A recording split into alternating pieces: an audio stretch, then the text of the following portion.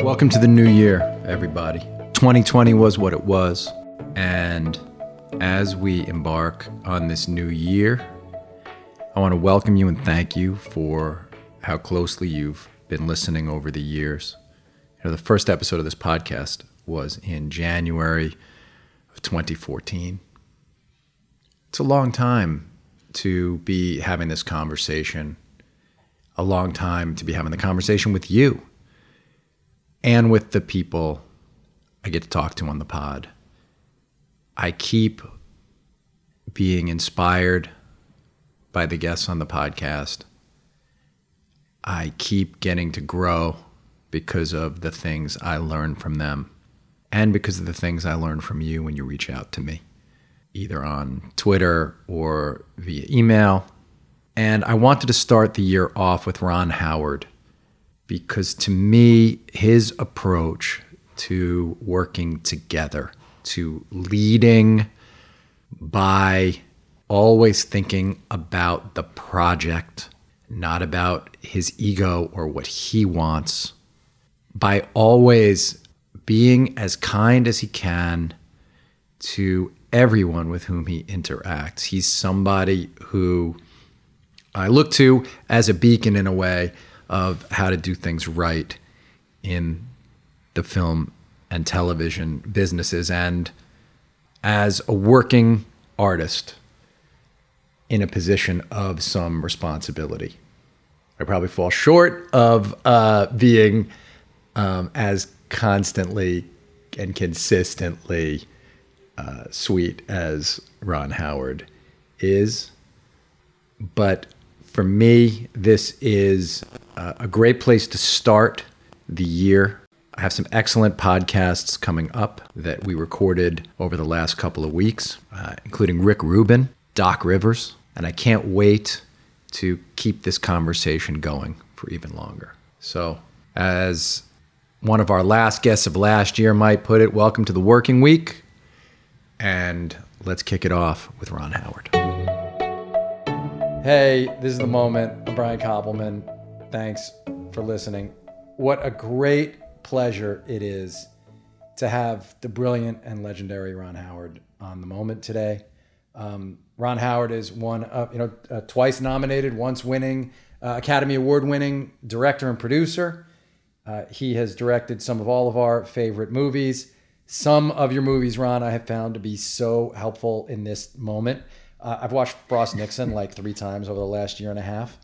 And I want to talk to you a little bit about the making of that movie. His new movie, Hillbilly Elegy, has stirred up a lot of conversation based on J.D. Vance's book and is worth watching, thinking, and talking about. And I got to meet Ron a few years ago, and we've kind of been in touch since. And I really appreciate you being here, Ron. Of course, it's great. Nice to talk to you again. It's been a little while, but you by hook or by crook, you keep managing to do great stuff. So. Thank you. Yeah, I'll say when you sort of told us and sent word to us that you liked our show, Billions, it really meant the world to all of us. It really put wind in our sails, and it was a meaningful thing to all of us. So thanks for that. All right. Now, here's where I have to start. Something that's fascinating. You've been interviewed a million times, and your life story is fairly well known, but there's something that I've not really heard you talk about much, and it's fascinated me since I was a kid and first saw this movie. And I think it ties you to a certain kind of Hollywood. And I got to ask you what it was like working with Jimmy Stewart, John Wayne, and Don Siegel. Because Don Siegel, to me, is such a legend. In the movie The Shootist, John Wayne's last movie, I saw that movie as a boy, Ron, and it had such a huge impact on me. Of course, I didn't know Don Siegel was at the time. But I have to ask you, what was that? You'd had a storied career already, but what was it like to walk on a set with those 3 people? Well, it came at a really interesting, important time because I was so focused on becoming a director, and so here having this chance to work with Don Siegel was fascinating. But as is often the case, you wind up learning, sort of more from one aspect of an experience than the one you might have anticipated you were gonna grow from. So Siegel was great, and I did learn a lot. But John Wayne was fascinating to me, and I went into it certainly appreciating John Wayne's success, his legend. I'm a huge John Ford fan. I knew it was going to be an opportunity to get a lot of great stories and insight. I'd already had that experience once when I acted with Henry Fonda on a failed TV series called The Smith Family, and but I'd learned, I'm able to sort of pick Fonda's brain a little bit and learn a lot. But it was very interesting. And of course, it turned out to be his last film. Yes. Everyone was very intimidated, and he and Don Siegel got off on the wrong foot, like right away. Oh no, really? Right away. Yeah. And, Siegel was a tough guy, tough-minded, and right away, like on first or second day of shooting in Carson City, Nevada, Siegel is quoted in the little local paper. It's not a national publication, but it was enough to piss off John Wayne, and he showed it to me. And Siegel said, "Well, it's great working with John Wayne. This is a fantastic script, and he's perfect casting. I know they say that John Wayne likes to eat directors for breakfast. Well, if he takes a bite out of me, he's going to get indigestion."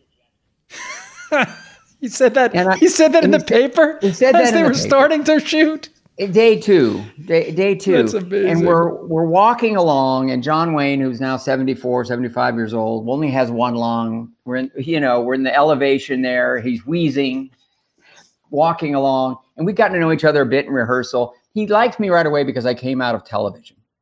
And to him, the one-reelers that he graduated out of were the TV of his era.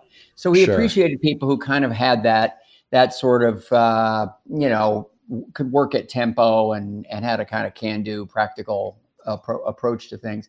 And I had found out that everyone was intimidated and no one would ever ask him to rehearse, but I like to run the lines. And I just offered that up to him, and he loved that. And I don't think anybody had really been running the lines with him in a while. So he and I had a good professional rapport going. As it's not equal footing, but it was, of course. But so anyway, we're walking along in Carson City, and he says, "Let me show you this." I can't really do a John Wayne imitation, but he says, he'll eat, if he eats me, if he takes a bite out of me, he'll get indigestion. Why the fuck did he have to say that? Oh my God. And it was on. It was just on from then on. So I learned of three big things. One is that the star has more power than the director. And at a certain point, John Wayne was so fed up with the way Siegel was sort of staging things and shooting them, and he thought it was unflattering, that he literally would glare at a camera if it was a low angle that he thought was unflattering, and he'd go, "What the hell?" And he'd start waving to the dolly grip, and the dolly grip would slide the camera over, and then he'd like gesture to raise the camera, and the dolly grip would raise the camera, and all Siegel could do was sort of turn and walk away. And I was in a situation where I was having like really comfortable conversations with both men, and Siegel said, "Hey, he knew I wanted to be a director, and he was giving me all kinds of great insights and tricks that I've applied ever since." But he said, "Look, after about a week, where the star's footage is in the can, if somebody is going to go, it's going to be the director. And I love this picture, and I want to finish it. So whatever it takes." But it was very interesting to see that power dynamic. Wow. That's a hard lesson. That's a hard lesson to take in for a guy like Siegel, who'd made movies like The Killer, The Killers, who was and went on and Dirty Harry, a Dirty guy Harry. who really, He'd already done Dirty Harry, and I think he did. Did he do Alcatraz after this? I think he did. Yeah, yes, Escape from Alcatraz, and he also did. He'd done The Killers in like '64 or something like that. That version. Well, he was The Killers. He was an A-list heavyweight at this point, and yet, it was John Wayne's production company, and it was he was the shootist, and it just was, it was fascinating for me to watch because I'd never, I'd seen creative differences, I'd seen arguments, I'd never seen a power struggle like that, and I was in this unusual position of getting along with both men. And their willingness to confide in me. Often, as I was playing chess with John Wayne, he liked to play chess, and I could just about keep up with him. I think maybe I won once. He was good and aggressive, just the way you'd expect him to play. Of course, he was. Yeah, just attack. And Siegel, was wry and funny and intellectual, yet a product of the system. So he was very clear-eyed about it all, and it was a fascinating. Well, he was going to make his days, I imagine, Don Siegel, because he came from that era of people where you just made your days, right? Oh yeah, well yeah. I mean, there was never really a struggle there. No, the way he staged and shot was incredibly efficient. But I learned a lot. Learned a great deal. Well. One other question, and then I want to talk about this learning thing. That's actually the next question I had written down to ask you, because you talk about this a lot, the way that you pick stuff up, and I'm gonna ask about it because I think it's very instructive for the rest of us. But when a huge star like a John Wayne is on, of course there are parallels to certain actors you've worked with, which I'll ask you about we won't name them, but there are stories or legend about you managing certain actors who were challenging for other people, and I guess you started learning how to do that on this movie, but. Were you around when Jimmy Stewart first showed up, and what happens to the sort of we're in rehearsal, like what happens to the energy on set when the only guy more storied than John Wayne at that time is Jimmy Stewart, and what happens to that power dynamic? Well, there really was no power dynamic there because they were just old pals, and the role wasn't that big, so there was no rehearsal with Jimmy Stewart. He was doing 3 or 4 days, as it was just a favor.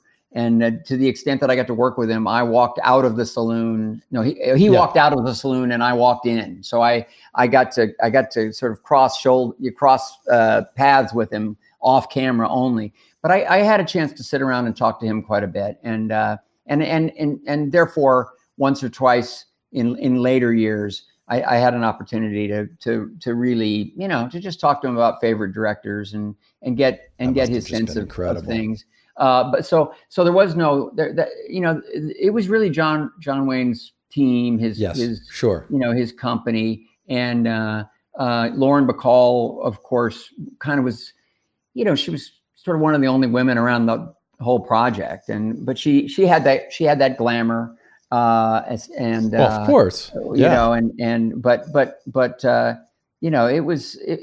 was fascinating. It was fascinating. It's a remarkable thing to have been a part of, and so many of the things you did. And I will say there's this rap that Jimmy Stewart gives John about he's going to die. You got a cancer. I'd have to gut you like a fish. That is one of those first dialogue things that and Dave and I talk about all the time. It's one of those moments that I first noticed dialogue in my life, like as a 9-year-old or something. I was like, wow, the way these people talk, that's fascinating to me. I was for a while I was going to direct a version of The Alamo, which I didn't wind up doing.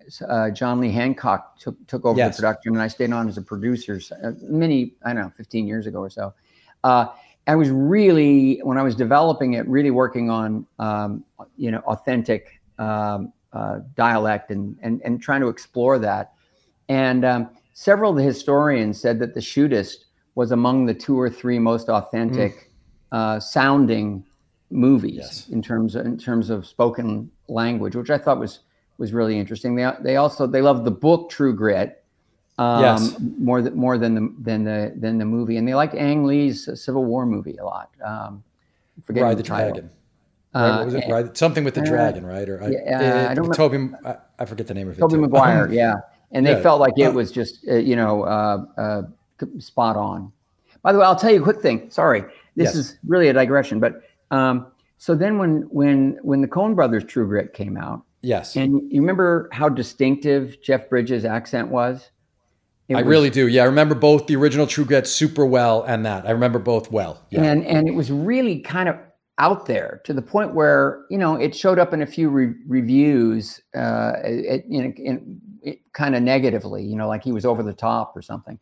But it really rang a bell for me. And I went and dug up these tapes of my grandfather, who never liked to travel. He was a hog farmer in Kansas, and he didn't like to leave the place. But my dad would get him to send audio tapes back and forth, and they'd sort of do these sessions where we'd all talk around the tape recorder. Dad would send it off, and then he would do the same thing. And Jeff's voice sounded so much like my grandfather from Kansas. It was uncanny. The drawl was almost identical. I love that. So Jeff was nowhere near over the top, and he was right on. He'd done his work. Yeah, you love that, right? When sometimes when people see the real thing, they actually can't accept it. I've noticed this too. When you're like, no, we weren't faking it. That's actually what that thing sounds or looks like. Yeah. And it's always that thing that somebody writes about, and it gets you crazy because you're like, no, that's really true. That's really how it goes. We worked very hard, and we were very discerning about this. Yeah, absolutely. Yes. And then they go, of course that's fake. It drives, yes. I mean, those little things drive all of us crazy. There's nothing you can do about it.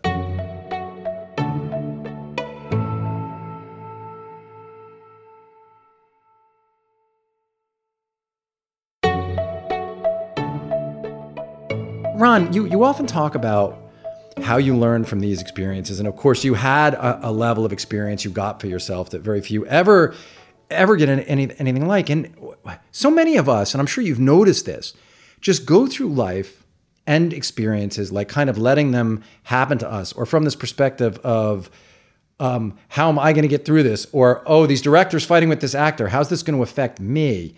How did you train yourself?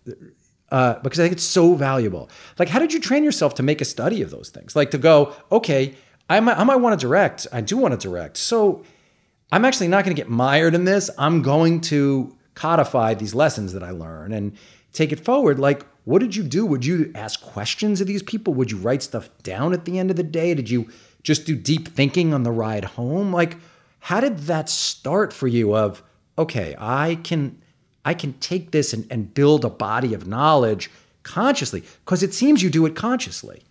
Well, it's not as codified as I'd like it to have been. Over these years, I should have done a better job of keeping notebooks and whatnot. But it really began very early for me on the Andy Griffith Show, because there was a very collaborative, open kind of creative problem-solving process there. It wasn't, let's toss out the script and wing it, although Don Knotts and Andy Griffith occasionally did have to, if the episode was coming in short, they would do one of these two-person scenes that was quasi-improvised. And right. Mostly they would just write it with Aaron Rubin, the showrunner, kind of, 15 minutes before they had to shoot it. And then it would be, one of those classics that sort of proved that they were among the great comedy teams. No doubt about it. Yeah. Like going down to get a soda pop, or you're, trying to call for a date, or whatever. Any of those.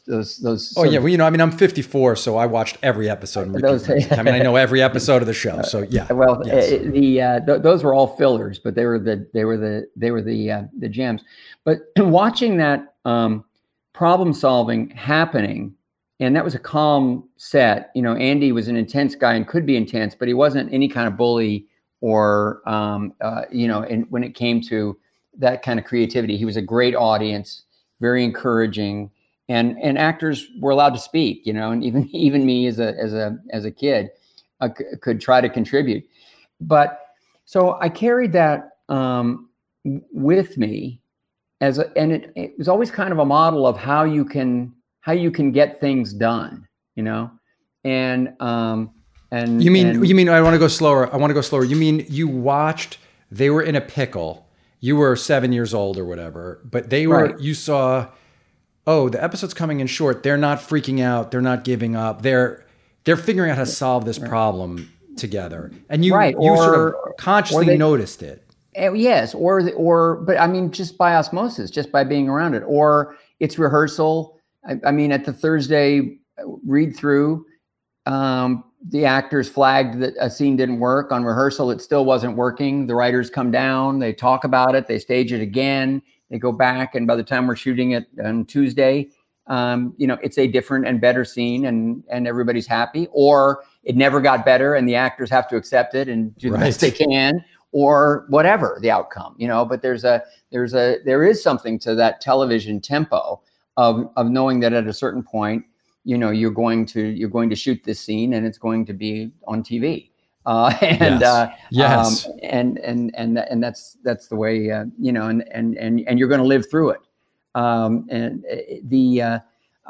so the next real hurdle. I mean, I did really observe this shootist situation because I hadn't seen much of that kind of, head-to-head conflict before. Were you asking questions of the directors? Like when you were, because in a lot of interviews you talk about how during this time you were trying to, you knew you wanted to be a director. Would you actually say to the director, like, why are you setting up like this? Or how did you think about staging the scene? Or, you know what I mean? How did that... I'd usually wait for them to volunteer something, but they knew I was interested, and I was probably showing them my Super 8 shorts and asking them to read little scripts and things like that I was working on. But different people were sort of brilliant at different things. If I was working with a technically highly adept, experienced director, I could pick up on that. They were more of a technician than a creative leader, but I could begin to see, and if I worked with them long enough over a period of a few episodes, they'd see that I was interested in how they use the B camera, or I might say, explain to me this crossing the line business. I've never really understood it, and they were the type that could sit down with and make a quick diagram. And help me understand those rules, which I now pretty readily break. But it's good to know them going in. Yeah, you have to know them. You got to know them. But others would be, it would just be through observation. Like I remember one time finishing a TV movie, and I'd already done some directing, some sound 16 millimeter shorts where I had professional actors, and I felt like their performances were very stilted, and I was disappointed in what I'd been able to get. And right at that moment, I wound up acting for a superb, primarily TV director named Tom Grice. And it was this Lanford Wilson script of a Tennessee Williams story called The Migrants. Great cast, Cloris Leachman and Sissy Spacek, myself, Cindy Williams, as a matter of fact, right after Graffiti. Yeah. But on the way home, I realized that, it was a 90-minute, probably shot in 15 days or something. Yeah. And I remember, so I worked 12 days, and I thought, he's one of the best directors I've ever worked with. And I realized he'd only given me about 3 directions. Fascinating. And every time he could see that I was, misunderstanding something, going in the wrong direction, but he always wanted to see what I was going to come up with first. And that freedom was very liberating. So that was there's an important lesson. George Lucas, that's a great lesson. And you took the time, it's really important that you noticed it and noticed that the process was better, that the performance, you had this thought first, wow, that was a great experience. And then it was like, you asked the question almost, it sounds like, well, why? Oh, yes. He gave me less direction. Yeah. How does a director keep you buoyed without? I've been talking to actors about this a lot lately. How do you think about this as a director? Keeping the person buoyed enough to do the work without speaking to them too much or making them, letting them find it, but keeping them encouraged. In the rehearsal period, I try to get a sense of how each actor works, likes to be addressed, and likes to talk about what they do. Some people want to delve deeply. Other people, they actually want, line readings and very quick result oriented directions, which is generally supposed to be an absolute no. But Tom Hanks is one of those guys who just says, no, just say faster, or not good enough, or slower, or louder, or more emotional, or anything you want. That's all I need.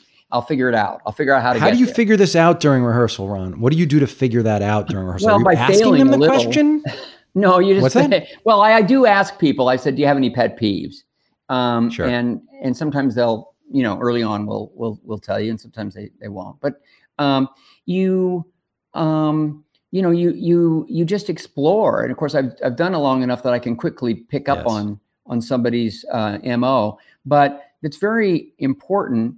Like on a movie like Cocoon, I had the four male leads all worked very, very differently. And they all needed to be great, and it needed to be this cohesive bunch of pals. But you had Wilford Brimley, who was this grumpy but consummate improvisational actor who was bringing so much truth and reality to it that I was really giving him his head, because it was pretty magical what he was giving us. But Don Amici, who was an old school Hollywood, hit the marks, say the words as written actor.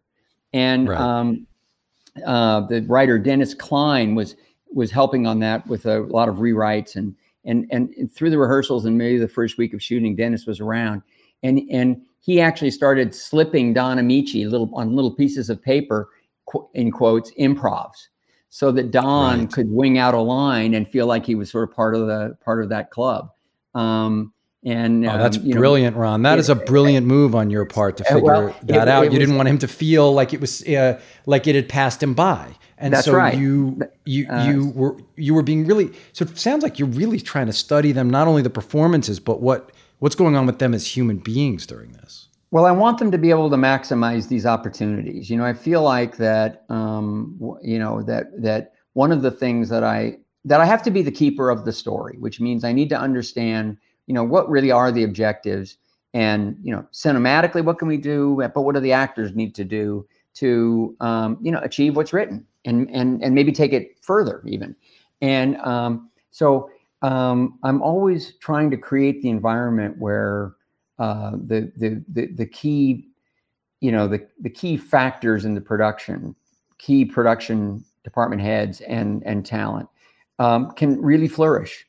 And within the framework of what I believe, along with the writer and the producer, what I believe is sort of the vital objectives. And then I have this other rule that I developed a while back I just call it the 6 of 1 rule, which means if somebody comes up with an idea, a cinematographer for a shot, a gaffer with a lighting idea, an actor with an improv or a choice that they want to take, I just quickly try to understand, does it still achieve the objective that I think is essential and elemental? And if it still does, even though it's not quite the way I imagine trying to achieve it, I try to use that person's choice because it's organic to them. They're not doing what I'm telling them or what the script says that they're supposed to do. They're doing something that they trust and understand. And I think there's an X factor there at work that has, tremendous value. Yeah, I understand that completely. And I have to ask, since you're going through that, the Cocoon people, what was the mode that you did? Denny, he's one of my favorite actors who ever, I watch Brian Denny do anything. He's great. And people would say he was challenging at times. Like I was waved off a couple times. He wasn't for me at all. Not one bit. He was just a pro's pro and loved his role. I think he and I were completely on the same page, about that.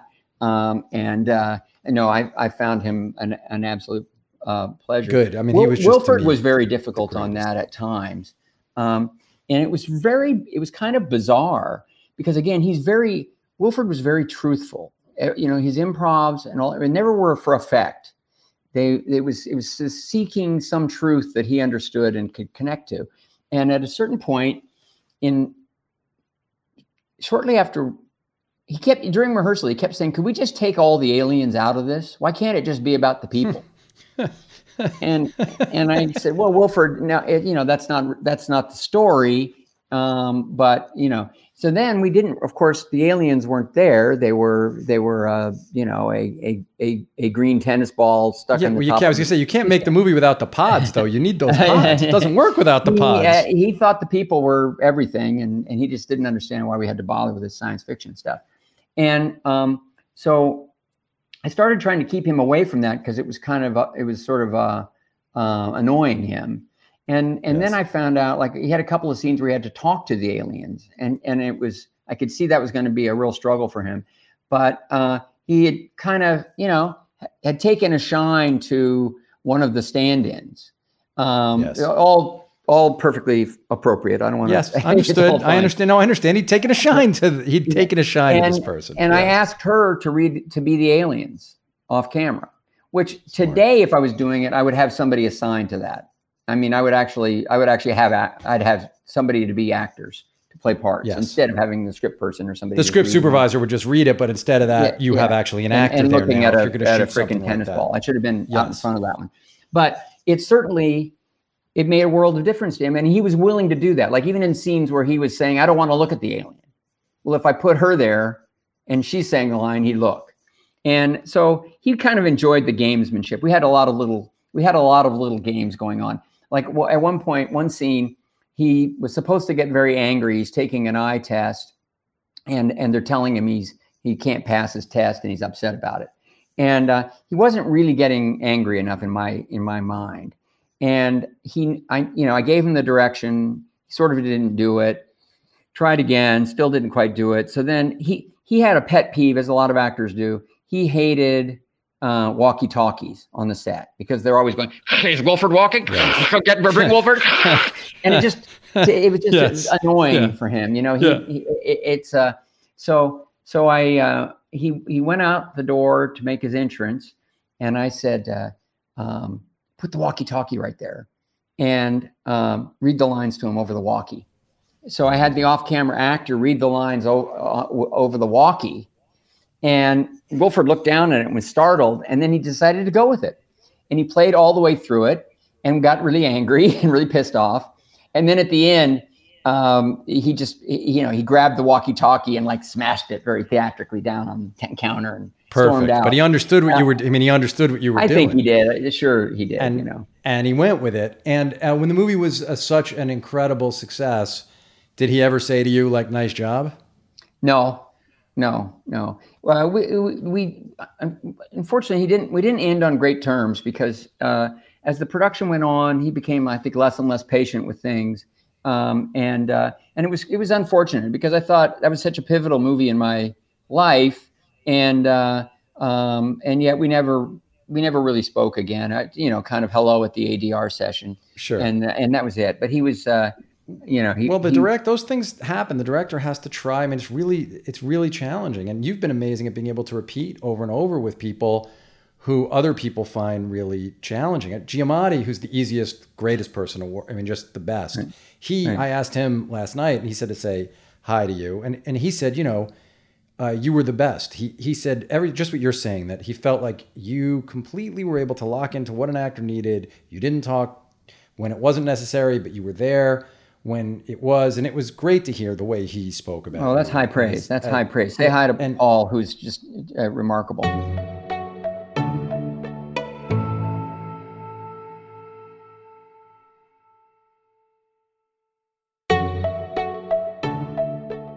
How did you train yourself to keep your ego out of it when number one on the call sheet shows up 7 hours late? Well, that's really difficult, but I want to say to everyone, that is not Paul Giamatti. He would never show up late in a million years. It's not Paul. Ever. I'm just saying in general in a movie, without naming anyone, but how do you deal with that fact, that kind of thing?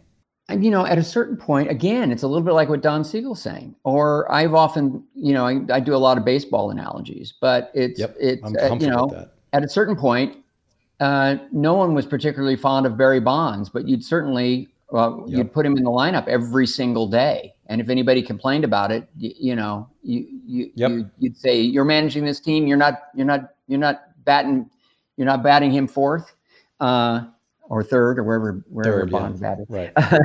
And both. In his life, both. So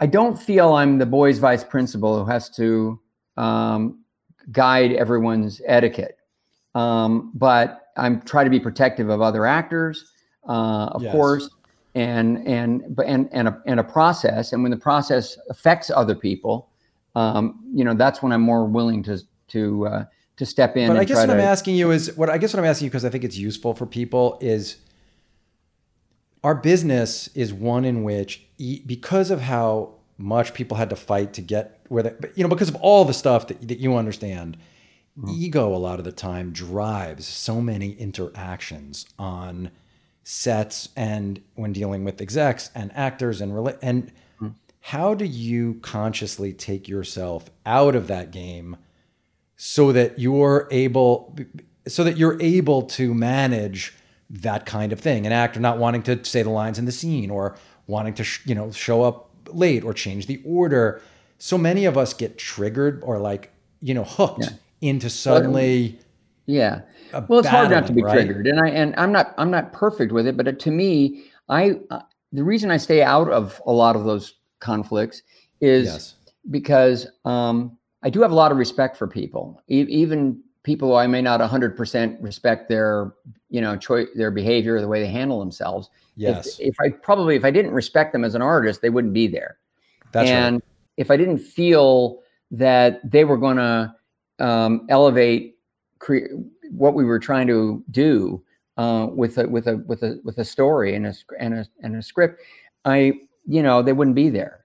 So I think I always go back to what does this mean to the movie? Right. What does this mean to the film? And so when people are late, I don't, I go in and I say, well, this is rough on everybody, but it's really rough on the film. And often that works. Sometimes it just doesn't, because the person is in some kind of a emotional, physical spin that, they're just limited as to, how much they're willing to cooperate. That hasn't happened very many times in my experience, but in the experiences that were the most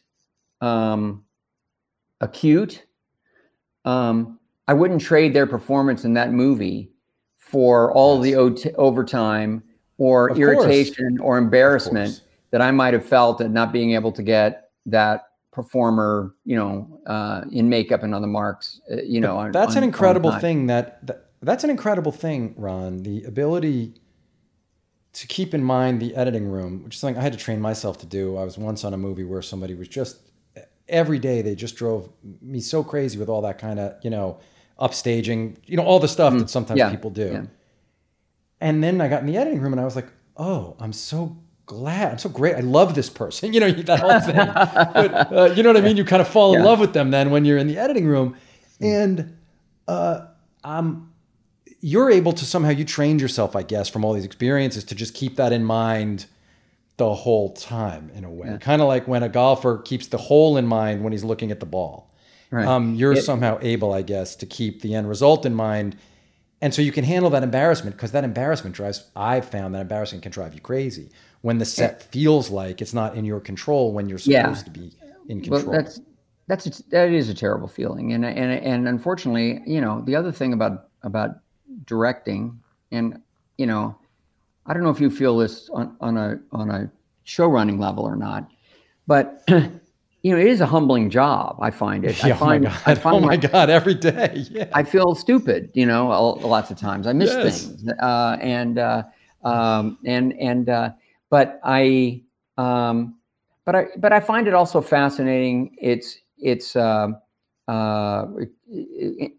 rewarding on so many different levels, and it's a tremendous way of life. And I also just learned so much, about the world, and the medium keeps changing, and as the aesthetics broaden globally, as sensibilities shift, as audience tastes, change or broaden into a more global audience. There are all of these factors which really keep the process fresh, stimulating, challenging, and one of the greatest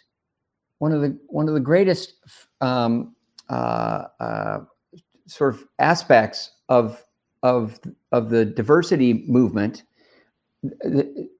is beyond the obvious social value and meaning of it, and the sort of the shame that everyone should feel in power who didn't notice or was reluctant to act, or any of those things, which I sort of, admittedly throw myself into that group with, as I said, shame. But one of the great things is this exciting broadening of the language of cinema, which you're finding on every single platform. The way things look and sound, and everybody's understanding, exciting, embracing, and the medium is growing. It's a really difficult time to be the company that has the checkbook and has to figure out how much to invest in what. That I don't envy those folks, those particular jobs now. But it's great to be a maker. It's great to be. Well, I was thinking about this watching Hillbilly Elegy, because I had this great thing before the credits rolled. I was watching the footage, or before I looked the thing up, and I was like thinking about how all this has stayed engaging to you after such an illustrious career and so long doing this. And then I have this lifelong, Dave and I for years have wanted to work with Maurice Alberti, and we got her to shoot one day or a day and a half on a documentary once. And it was like, I can't tell you how exciting it was to have Maurice shoot for us. And great. I didn't know she shot your movie. And then I watched the beginning of the movie, and I saw the way the camera was moving, and I saw what was going on. And I was like, oh, this is amazing. I've never seen Ron shoot like this. And then I saw her name, and it made me so happy, because I thought, well, this is a director who's pushing himself still. This is a director who went out to find the perfect DP to help him tell this story in a way he hadn't told other stories. And I wanted to ask you, is that part of what keeps it so engaging to you? Like, hey, I'm going to work with this woman who's known for docs, or she shot The Wrestler, but she doesn't really do this kind of movie. Right. And I just thought, wow, I don't know, I just loved it, Ron. And I felt this is a guy who's just willing to take that kind of shot. And also, Maurice is hard to convince to do things, so I love that you got her to do it. Well, she liked the project, and in a way, when I began having conversations with Maurice, she also she related to it, even though her childhood was the French small village in France. She's still connected to a large extent with some of the issues that our story touched on, which was one of the things that I found when we started actually shooting it, is that sort of everybody from all walks of life in every corner of the country, or even the globe, as it relates to Maurice, they found a lot of their own experience in J.D. Vance's family story, and I didn't quite expect that, but it became apparent to me, as we were shooting it, and and also in our audience screenings, it became apparent to me too when it's come out. Well, for all the blowback, and I don't want to talk about it at all, actually. But what's fascinating is if you look at the human beings' response to that movie, they love it. And well, it's the largest differential I've ever had between critics' consensus and audience satisfaction numbers by 20-30%. I mean, that's been really a head scratcher and frustrating to some extent, but in another way, I guess, just interesting and kind of satisfying. And I'm glad it's playing to audiences as we thought it, speaking to audiences in the way that we hoped it would. it's clear it's speaking to audiences, and I imagine of course you would feel frustrated, but it's hard to understand how it would still to you after all this time and all this success be frustrating. But of course, as an artist, you make a piece and you want everyone to get it. But didn't you think when you were making it, you had to understand what a lightning rod JD is and what that book was, and especially during these divisive times, people are reviewing him. They're not reviewing the movie, Ron.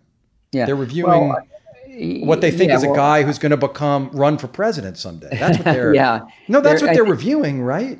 I mean, to some extent, and I haven't really read them all, so I'm not very, sort of scientific about it, or comprehensive is the right word. I think when we got involved in it, yes, I knew it was controversial in some circles, but I really had a lot of confidence that if we told JD's story and the project itself was not overtly political, or didn't sort of delve into the socio-political positions that he was sort of presenting in the book, that people would sort of, including critics, would see it for what I saw in it, which was a powerful, relatable, truthful depiction of a family in crisis, and that the cultural side of it was specific to that family and interesting, but the real thematics had everything to do really with the dynamics of family history and coming to terms with what your version of that sort of the next generation of that family was going to be and choose to be, and what strengths and you would take with you and what you'd overcome.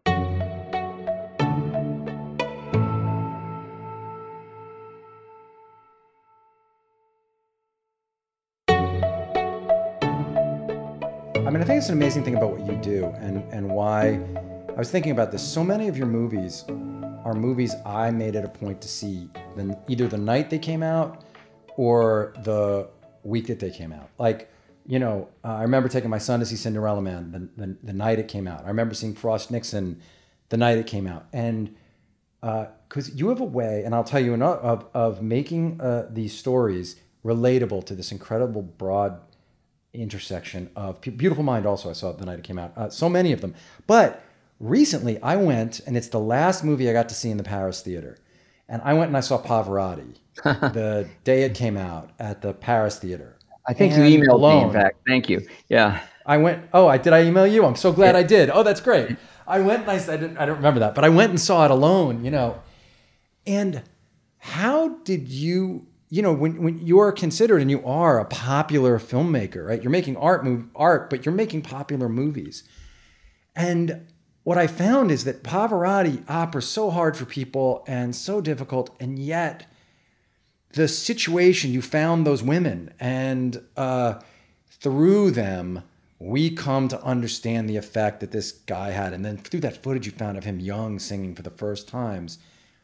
Who are you thinking of when you're making those movies? Are you the audience? Are you thinking of an audience? Yes. What's happening? Well, no, I'm primarily the audience, and I'm also, and I've found I've been able to to apply more of what I've learned over the years doing scripted narrative storytelling, more of myself than I expected I could, and exercise more of those muscles in this medium than I even thought might make sense. But it's more so in post than it is obviously in the planning.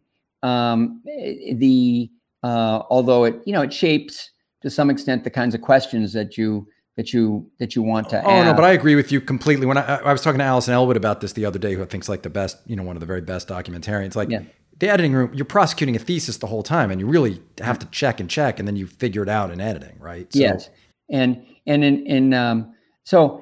I mean, we didn't know that the family would be that revealing and that honest, and they wound up giving us a kind of a object lesson in forgiveness, in a kind of unsentimental, honest version of forgiveness and acceptance, that I wasn't prepared for at all until I saw that footage and it was translated and I knew what they were saying.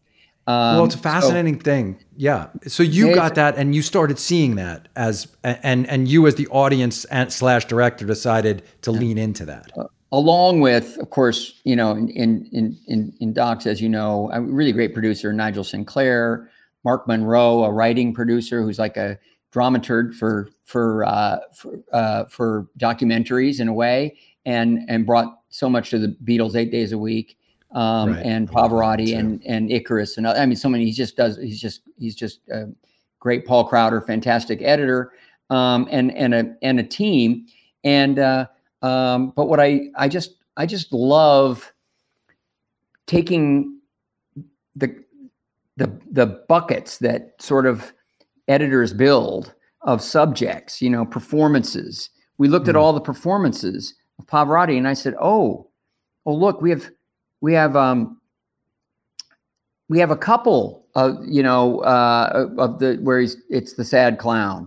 We have we have a older and a younger La Boheme, and I said, oh, look, I started watching and I said, I think if we choose the performances that speak more to periods of his life, I think that we're going to feel that he understands what he's singing about more deeply. And I would just look in his eyes and I would say that just as a film director, I just feel like he's connecting. He's a tremendous performer. There's no question about it. He's a brilliant artist. So he's conveying what he feels he needs to about the character. But I was convinced that, when he was kind of going through a down period, that his performance of it was more meaningful than when he was singing it as a younger man. And so, we started to build and structure around those kinds of ideas as well. But, you asked me about learning and growing, and I'm in my own way. I mean, I'm a co-founder and co-chairman with Brian Grazer in Imagine Entertainment, and what I do influences our company as well. So I always want to be responsible about what I'm doing. I don't want to be reckless, but it's important to me to take risks.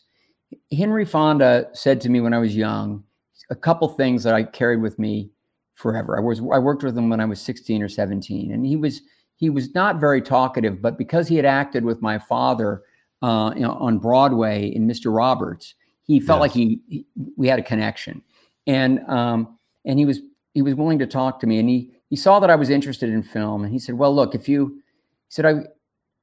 were the two things I took away. He said, if you love movies, then you should be a director, because it's not really an actor's medium.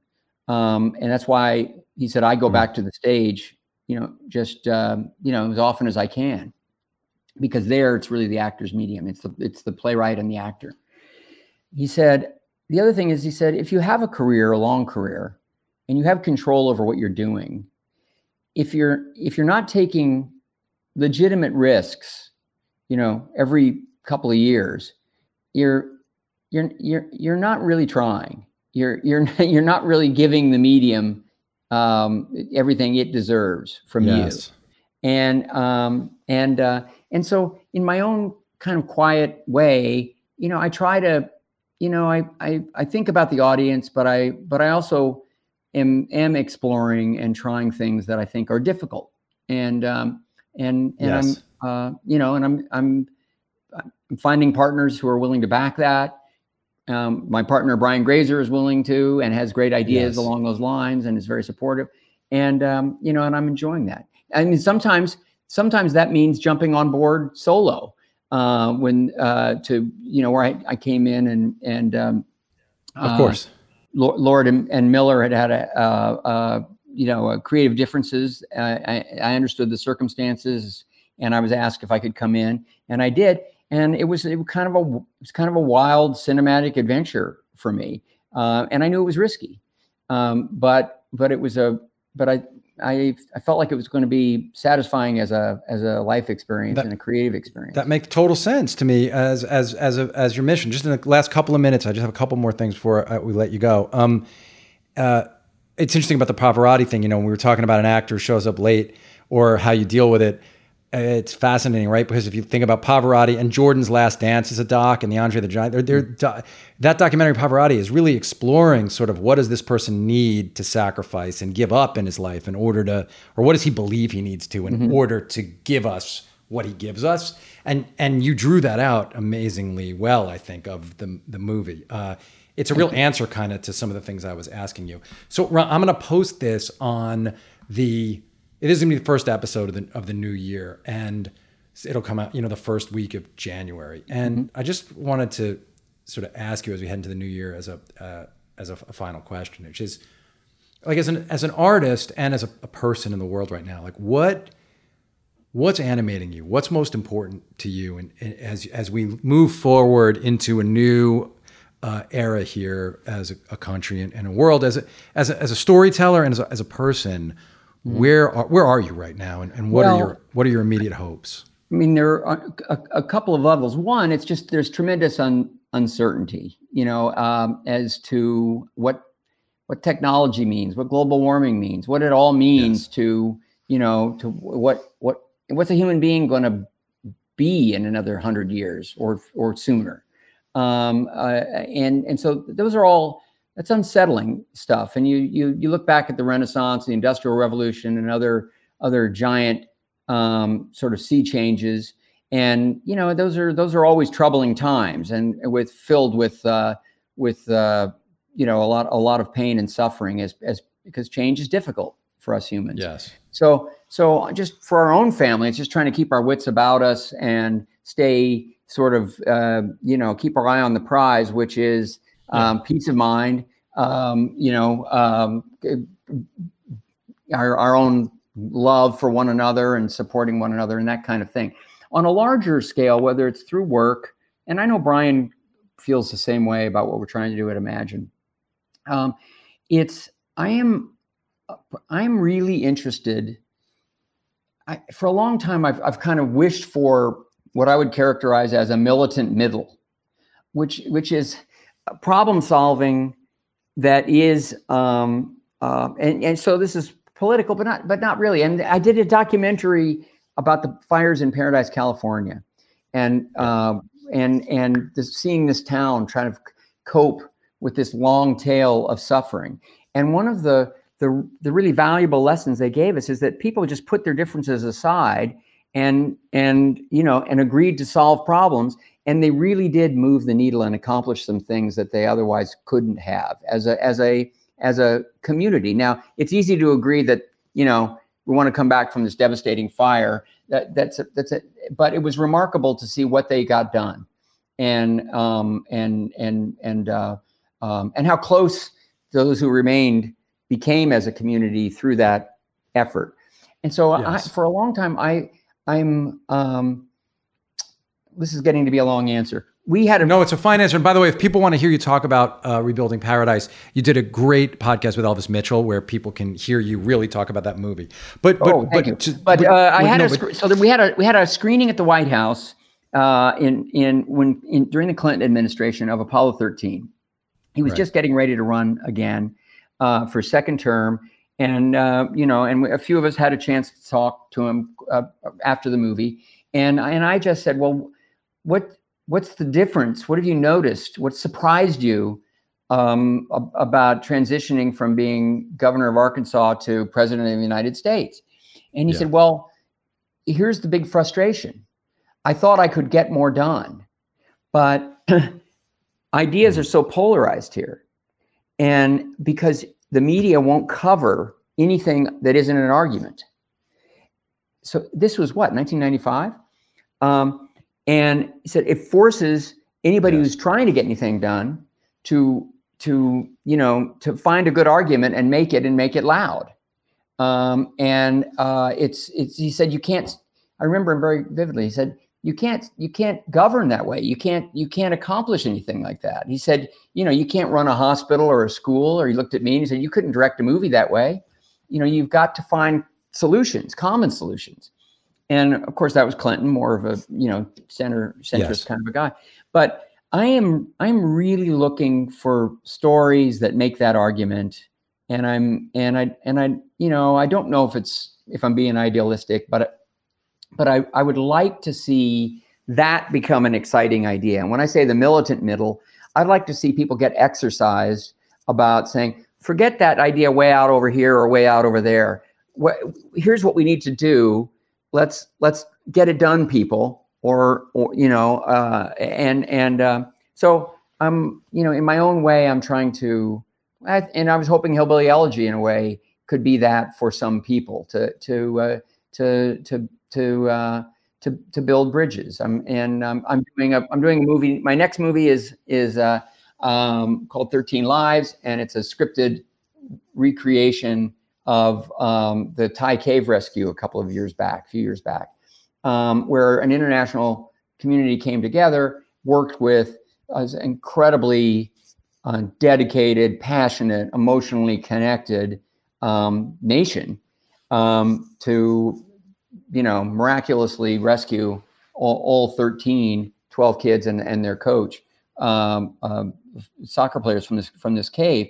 And, Yes. I hope that's a story about problem solving, about coming together and figuring stuff out. I can't wait to hear how you dealt with the Elon Musk moment and all that. And, right? Because I think didn't Elon suggest a solution? Oh, yeah, he did. I'll just in the middle of that. I'm sure it's not enough. No, I won't skip it. It's fleetingly, very fleetingly. We'll just say. You have to fleetingly. You just have to fleetingly float that out there. Ron Howard. I can't wait to see that movie. As you know, Dave and I have someday we'll find a way to work together. You're really an inspiration, man. You're so good at what you do. You're so measured and kind to people. Everybody says it. You are always looking to find the good in people and artists, and you're a great North Star in that way, man. And I've loved in the last couple of years you've been outspoken politically, which is not always been the thing, but the situation demanded it, and you stepped up to it. And thanks for doing the podcast, Ron. You're one of the greats, so I really appreciate it. I appreciate it. Back at you. Hope to see you soon. Yes, sir. Take care, everybody. You can find Ron. He's on Twitter, and you can find him there. You can find me at Brian Koppelman, or email me the moment, bk@gmail.com. I won't send scripts to Ron Howard. If you send me a script, I'm throwing it out. I will not send it to Ron. All right, everybody. Thanks. We'll see you next time. Ron, take care. Bye. Be well. Thank you.